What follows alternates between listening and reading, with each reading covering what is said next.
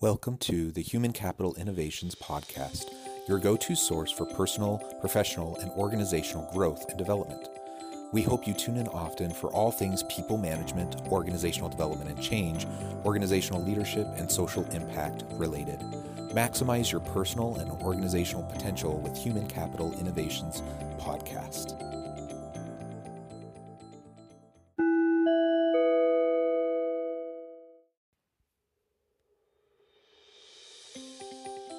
Welcome to the Human Capital Innovations Podcast. In this HCI podcast episode, I share and explore Josh Bersin's recent discussion titled, "What Can We Learn from Politics?"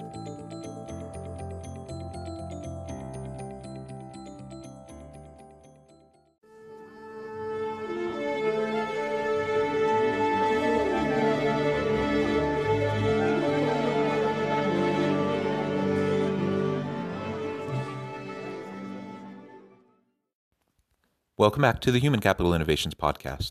It's great to be with all of you again today for this HCI podcast episode. Today I'll be exploring and sharing Josh Bersin's recent discussion titled, "What Can We Learn from Politics?" We just finished one of the most difficult and divisive political periods in our lives. What can we as business and HR leaders learn from this? In this podcast, we will be discussing how to deal with politics at work and also the broader issue of our own role as citizens. Josh Bersin also discusses why we as business and HR leaders play an enormous role in the political and economic lives of our constituents, and I'll be sharing some of my insights along these lines as well. Thank you for joining me, and I'll catch you on the flip side of this first clip. Well, here it is, 2021. We're entering a new year, and that always gives you a chance to think about things a little bit differently. And what I'd like to do is talk a little bit about politics without taking sides. I think there's a lot of lessons to learn and issues to consider in the year ahead. And the big lesson, of course, during the last 4 years, and of course many generations before, is that politics is the peaceful method of resolving differences. It isn't just a way to argue. Without politics, we would have civil war every time somebody disagrees with someone else. So we vote for our elected representatives, we trust that the system works, they act on our behalf, they resolve differences through compromise, and the country, the society, the institution is changed as a result, and we feel that at least our voice was heard, and the cycles move in roughly the direction that most of us want. And if it goes well, the society stays at rest, and the country evolves in a positive way. But it doesn't always go well, and we go through ups and downs in the process. And we just had 4 years of, I would consider to be downs, to be honest, but many people may disagree with me on that. But what's very clear about politics is a couple of things. First of all, people don't agree on issues. So as a business person or as a business, it's very dangerous to take sides. Although you may feel very personally responsible for certain things, if you do take sides, you may alienate a large percentage of your workforce, your customer base, or your entire stakeholder population. Now, some companies have taken side in politics, but most have tried to stay neutral, except being on the side of business in general. And there is obviously often an argument that the Republicans are more business-centric than the Democrats, but I don't really believe that's true myself. So that's a consideration for you. But on the personal side, people will come to work and talk about these things, so we need to give them a place to discuss them and in a free and policy-driven approach so that if a disagreement rises up, people in the workforce don't bring it into their work experience. In this opening clip, Josh talks a bit about and reflects upon our political system, politics in general, and really the role of politics as being a peaceful transfer of power and an opportunity for us to compromise and find areas of compromise around complex issues. He talks about when we have differences of opinion and how organizations probably shouldn't be trying to take sides, though I'm not sure I completely agree with that. But he argues that, we shouldn't be trying to take sides, but he does see the role of business in politics and in creating a safe place within our organizations so that our people can come within the organization and within a safe culture, they can discuss things in a reasonable way without it getting heated and without things derailing into name calling and some of the divisive types of rhetoric that we see so commonly in the country today, in our politics and in our media. And really, when people get together and talk about politics, a lot of times there's a lot of vitriol and it's not positive. But we can establish rules and norms and create a culture where we can have civil dialogue within our organizations and where our employees can come and have a conversation around some of the most important issues in their life. To simply say that no politics are allowed at work is to really leave a huge portion of the individual that you're negating, that you're saying you can't authentically come to the workplace and have a conversation around something that's so important to you, that touches so many different parts of your life. So it's really more a matter about how we engage in political discussion in the workplace effectively and safely, rather than, a simple dichotomy of whether or not we should at all. But the bigger issue is number two, which is that we as business owners, leaders, HR professionals, supervisors, and managers are part of the political process. And that's because we are citizens. As individuals, we're citizens. As leaders, we're citizens. And as companies, we are citizens as institutions. Companies are a very, very important part of society. People come to work for our companies and vote with their lives. They spend their time with us. They give us their energy. They give us their ingenuity. And they expect a return that helps them personally, but they also expect it to be positive. So we play a role in the political sphere as a citizen of society. If income inequality or racial injustice or environmental or immigration or any other political topic impacts society, we as a business actually are a participant in that topic. Do we hire or move immigrants into roles? Do we have a diverse workforce? Do we pay people fairly? Do we believe in women and minorities in leadership? Do we take care of the environment? Do we put our facilities and locations in low-income communities to help society? Do we train people? Do we educate people? It goes on and on and on. And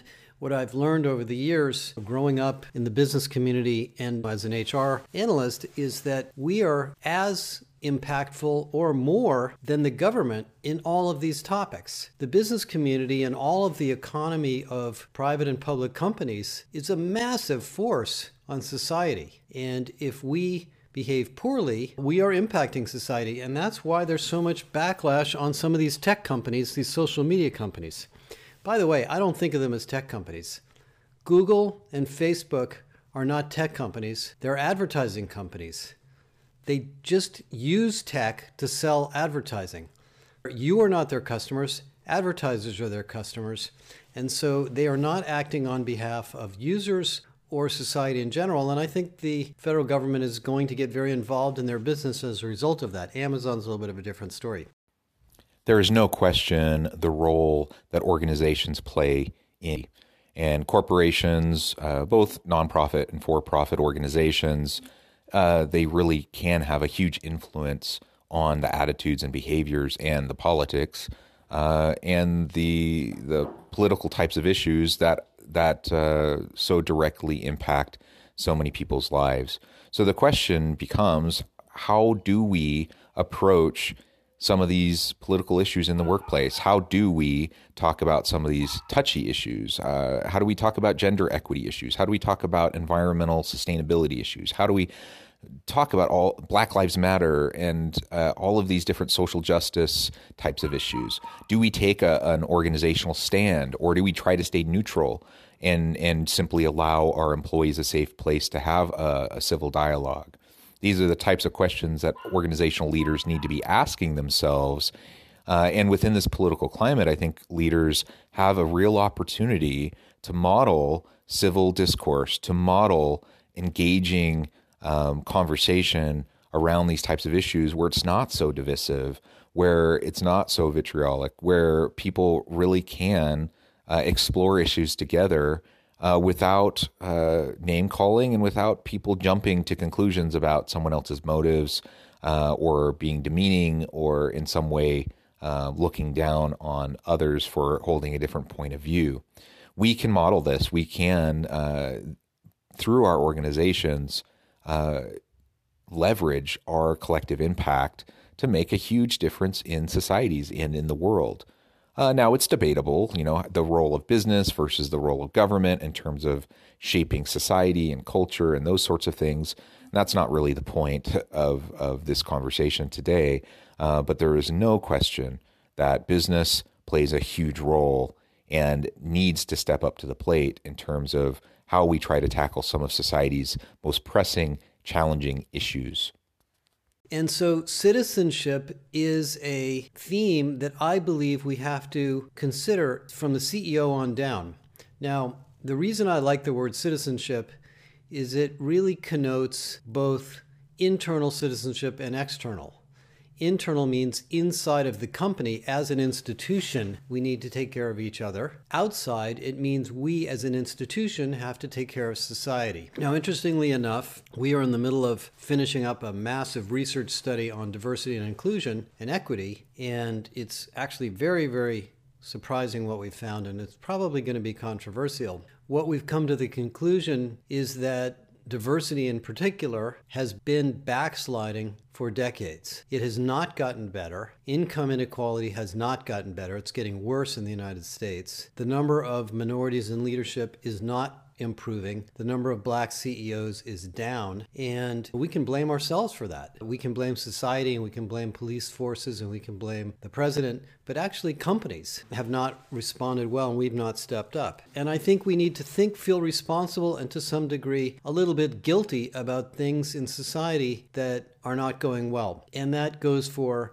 pay, income, diversity, racial justice, the environment, global warming, whatever you want to pick as your favorite political topic. You have much more impact on it than you realize in your company strategy, in your management strategy, and your strategy as an individual and as a supervisor. The third thing I want to talk about is the fact that the political process which we observe in the public sector, which many of us find to be sort of painful to watch, actually is very illustrative of what goes on inside of our companies. Now, I've been in a lot of companies myself, and I do a lot of consulting. And despite the fact that many, many companies are very successful, there's a lot of noise going on inside the company. There are people that disagree. There are projects that are failing. There are people that are underperforming. There are businesses that don't achieve their potential for a variety of reasons. So you will have essentially many, many situations at work that are similar to the situations in the public sphere. There will be vested interests, people with more power than others that will make decisions on behalf of others, and sometimes they'll be accurate and sometimes they won't. And so we need a process very similar to the public process where we listen to people, we honor their opinions and perspectives, and then we use them to make collective decisions. Now, in the political world, the most successful countries have some form of collective thinking. The Norwegian and Swedish and countries in Northern Europe that have a little bit more of a socialistic attitude tend to have happier citizens. The World Happiness Study can prove that, and I can prove that to you, because human beings do thrive on social values. We do enjoy having friends. We do enjoy seeing other people be successful as well as ourselves. We like to give to other people. We feel a sense of common responsibility. So inside the company, we have exactly the same drivers that are going on outside of society. Are we listening to people? Are we doing things in a collective way? Are we embracing policies that will help everybody in the company and not only a few? And am I helping you get your job done? And are you helping me get my job done? Those are very, very big topics that go on in companies all the time. And we get involved in them HR on a very regular basis on every policy we have. If the pay policy is based on individual goals, there won't be a lot of teamwork. If managers who outperform their numbers are promoted, but they're not very good to their people, you're not going to create a culture of sharing and common growth. So many of the things we're observing in the political sphere, just take a little step back and think about, how does that apply to me? I agree with Josh. I think there are many lessons for us to take from the political sphere and bring them back into the organization. Now, before we go there and have that conversation, Again, in this clip, he starts by just talking about the important role that organizations, that businesses play in the political sphere, in society as a whole, and the collective power that we have as organizations and employees within organizations to drive change. And that is very, very true. And this, we're not just talking about organizations lobbying Congress for certain laws, though certainly lobbying has a role. But we're talking about corporate strategies and policies and how they treat their people. These are all issues that have very direct impact on the lives of individuals, on communities and society as a whole, that help create the type of culture that we experience and that can directly impact public policy. And so as we think about political issues and the role of our organization and our role as leaders within our organization to drive a more healthy society and have positive impacts as a company in the world, then these are all the types of things we need to think carefully about. We need to step up to the plate, and we can't just outsource this. Our personal responsibility and our organizational responsibility to be a global citizen, to be a good corporate citizen in our community. And so often people talk about, being responsible and needing to be accountable to various stakeholders, and they usually are talking about shareholders. Now, shareholders are important, but a lot of the corporate social responsibility movement in recent years and the triple bottom line has been focusing on other really key constituencies and other key stakeholders that also have a vested interest in how corporations run and their policies and practices, how they interact with the environment, how they treat their people. These are all the types of things that we have to be thinking about. And we can't just leave it up to government to tell us how to treat our people. We have to treat them well with dignity and respect. And we have to create a safe environment. And ultimately, organizations are going to do a lot to shape these types of issues in American society and throughout the globe. Now, as we're thinking more specifically, as he was discussing at the tail end of that clip, we definitely want, as we move forward in thinking about corporate citizenship, very specific things around employee engagement and satisfaction, inclusivity, diversity, equity, and inclusion, and really how do we treat our people? Are we treating our people well? And whether we're a wealthy business or not, whether or not we have rising stock prices or not, whether we have a really strong bottom line or not, ultimately everything we do as an organization is built upon the collective contributions of the people within the organization. And that means we have a responsibility to our people to treat them with dignity and respect and to make sure that they are well taken care of.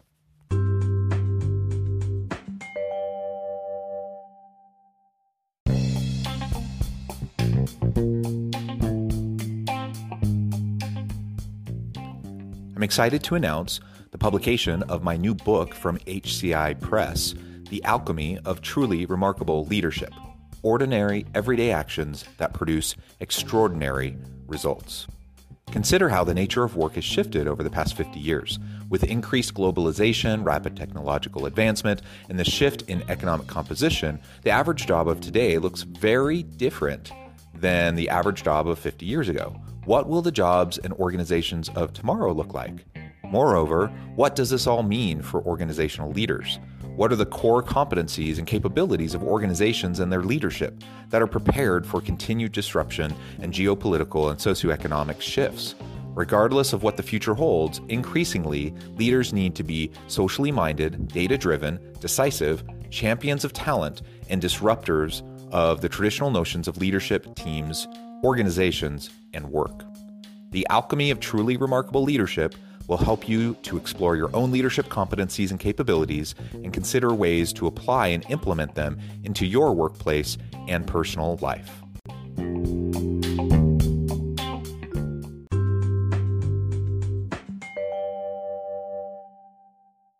And the final topic on bringing politics inside the company is the issue of collective versus individual decisions. I remember in one of my presentations 4 or 5 years ago, I was talking about this topic at a tech conference, and I really didn't think very many people were going to show up, but actually the room was packed. And we were talking about the relationship between purpose and mission and employee engagement and the need for collective thinking, and I was giving people a bunch of examples of different situations where collective thinking outperformed individual thinking. And at the end of the presentation, a bunch of people from IKEA came up to me, the Swedish retailer. IKEA is I think a $40 billion company, very, very successful company. And they said to me, based on the socialist attitudes from Sweden, we use collective thinking inside the company. And I said, well, how do you do that? And they said, for example, at a store or a district office that wants to change a policy for how we're going to deal with customers or inventory or marketing or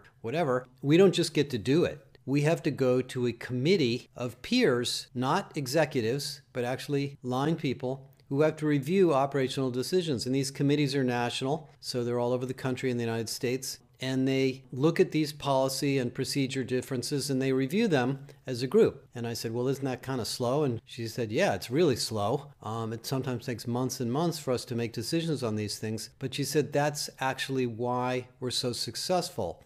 Because A, we get better decisions because of the process, and there's more input, of course. B, although we may not make them quickly, once we make them, they're made, and we quickly move into action. And we don't have change management issues, and we don't have adoption issues because everybody agrees. And I use them as an example of one company that runs a culture. If you've ever read the competing values framework on different kinds of cultures, it's more of a clannish culture where people want to get along and they want to contribute to the greater whole. And of course, IKEA also believes in the environment, and they believe in sustainable products, and they believe in making the world more beautiful and more healthy and safe. So this kind of collective thinking goes through their whole culture. And I think right now, because people are so tired of the political fighting and the anger and the discourse that's been going on in the public sphere, they're coming to work and they're looking for a refuge. So if your company isn't as collaborative as you'd like, if the collective thinking theme hasn't really stuck well at your company, or maybe you didn't design it that way, I think in this particular year, 2021, might be a good time to think about it. Because we're going to be entering a tight labor market this year.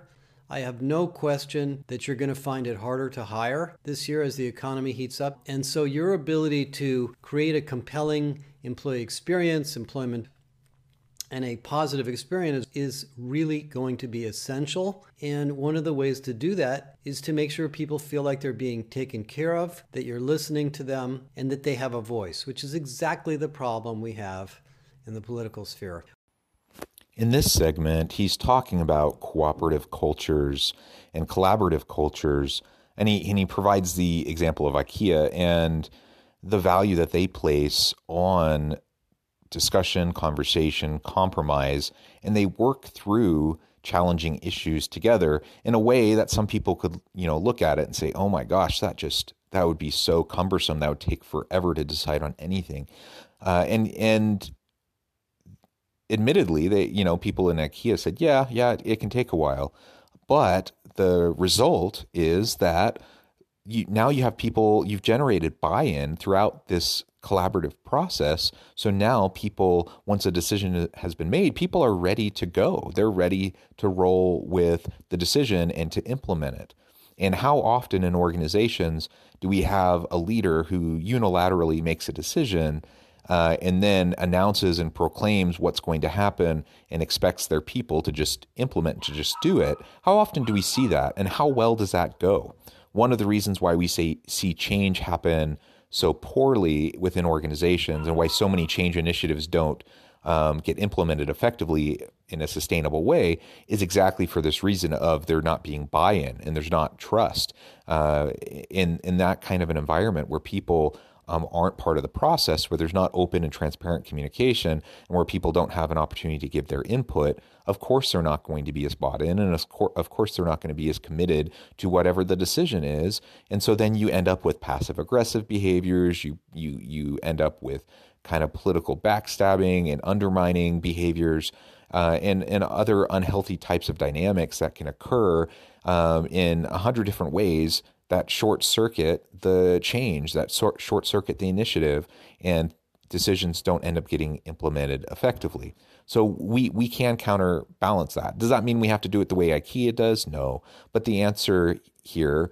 is simply to take a page out of their book and to recognize the principle of collaboration, of compromise, of generating buy-in, and making sure that people have a voice in the process.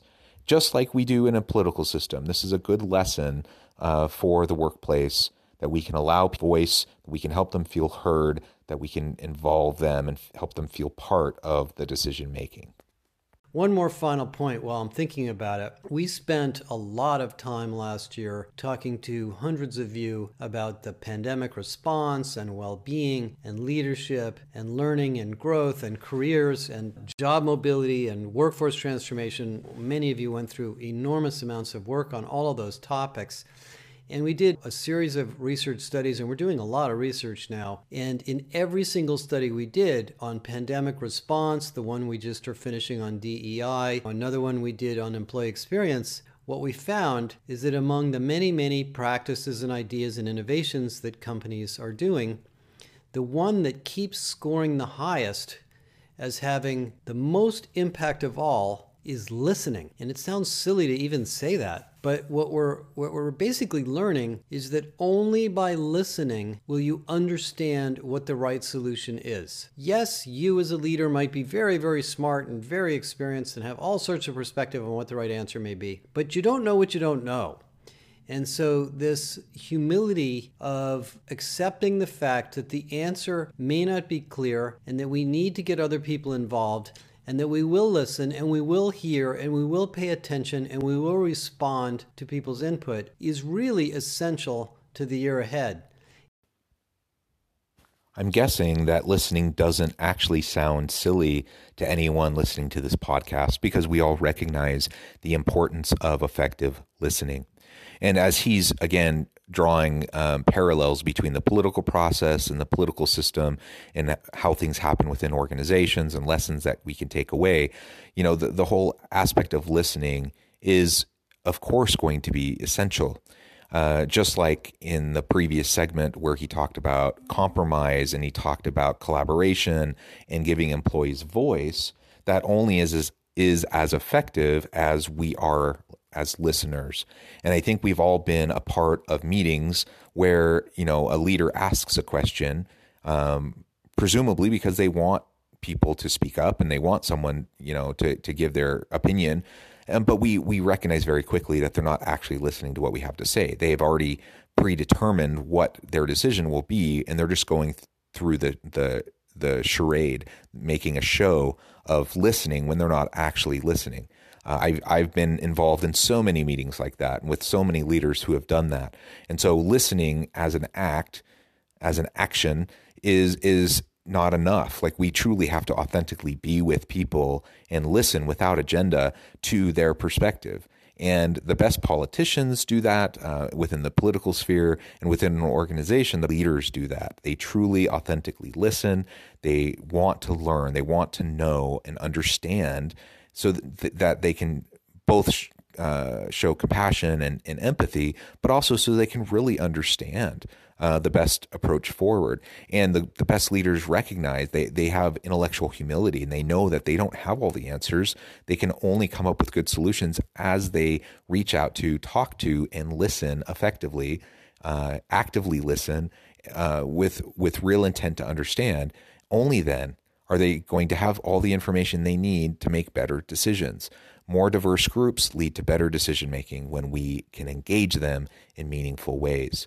This is true in the political sphere, throughout different segments of society. It's certainly true within organizations, and there's so much research to back that up. It's interesting, in some of the books I've been reading about this year on epidemiology in response to the virus, a lot of senior public health officers talk about humility as a core strength of public health leaders, because these viruses are unpredictable and no one knows how they work. So you have to always be open-minded to some piece of information that you didn't expect.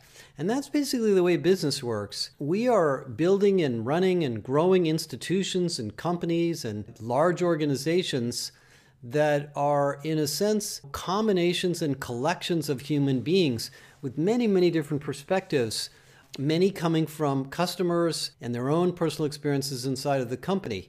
That's basically what societies do. That's what political systems do. If you're able to harness that information and hear it in some coherent fashion, you will be an enduring company. You will grow, you will adapt, you will thrive during difficult times, and you will outperform your peers during good times. If you don't listen, you're kind of taking your chances. Yes, maybe you have a brilliant CEO or a brilliant head of tech or a brilliant head of research, and maybe that person really does hit it out of the park every time they come to bat. But I guarantee you there's things they're not hearing or paying attention to. And this goes back to really the principles of great design, the principles of great management and great leadership. Finding a way to listen and understand and pay attention to the data and the information and the signals coming from your employees, who, by the way, are reflecting what they're hearing from your customers and supply chain partners. That is one of the most important things to do. So we need to practice and develop humility within ourselves, recognize that we don't have all the answers, actively, truly listen to those that we're working with, involve them in the communication process in a transparent way to generate buy-in, really truly listen to them. That's really what the political system is all about when it's working effectively, when it's not all divisive, when it's not devolving into these dogmatic kinds of perspectives on various ends of a continuum, but rather where we really truly have an opportunity to learn from each other, to understand where each other is coming from, and then compromise and find approaches that can help everybody, help everyone be treated with dignity and respect, and ultimately guide society in a healthy manner. That's what we want in the larger political system. That's certainly what we want within organizations as well. So I really do appreciate all of the insights that Josh Bersin provides throughout his commentary. And I think not only is it important for us to reflect on our political system and how dysfunctional it has been in recent years, we need to heal, we need to do better, and we need to hold our leaders accountable for the dysfunction and make sure that we're doing our part in voting and being engaged in the political process. But also within our organizations, we can take lessons from politics and from the political system. We can engage our organization in healthy ways in the political process, in making a positive social impact in society. And we can create a safe space for our people to speak up, to share, to be able to voice their opinions, and to involve them in the difficult, challenging issues facing the organization as you create strategies and implement policies, practices, and procedures that will impact the daily lives of your people, but also your consumers and the community at large. I really do appreciate this perspective. I think it's helpful for all of us to self-reflect and consider our own involvement in politics, both externally in society at large, as well as within our organizations. I think we can all do better, and we could step up to the plate and make sure that we're making a positive influence and having a broader social impact in the world to create positive change for our future. Thank you for joining me for this episode of the Human Capital Innovations Podcast. As always, I hope you stay healthy and safe, that you can find meaning and purpose at work each and every day, and I hope you have a great week.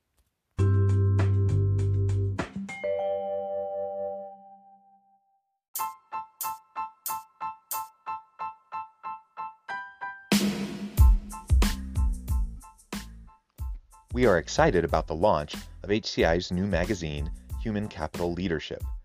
Human Capital Leadership is a free, interactive e-magazine designed to help individuals, leaders, and organizations find innovative approaches to maximize their human capital potential. We will be publishing issues quarterly in August, November, February, and May. Check out the first issue and let us know what you think.